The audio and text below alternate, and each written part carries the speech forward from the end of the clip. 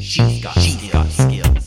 So have you ever wondered, how does Lexi learn all the new stuff that's going on? How does she continue to grow, and how does she continue to become more intelligent?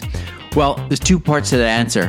One is that a lot of what's happening is in the cloud. So a lot of it is not stored locally on Lexi, and a lot of the processing is not going on locally in the actual device. Most of it, like I say, is going on in the cloud. So when you say that wake word, the command that you've given to Lexi is sent to the cloud, is interpreted by the Lexi cloud voice service, and then is sent back for her to then take action on that command. Now, having said that, there is some amount of software on the individual devices which allows it to know when you're saying the wake word and so on.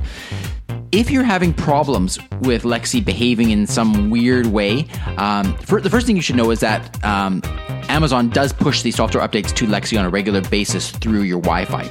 But again, if something's not working properly and you want to force a software update to Lexi, the way you would do that is very simply, you just hit the mute button on top and you let her sit there for 30 minutes to 60 minutes and she gets updated to the latest software version. So that's something that you can try. If you've unplugged her and plugged her back in and that didn't seem to solve any problems, you can try this little trick here to have her update to the latest version of the software. Hopefully you don't need to use this feature, but it's there if you need it.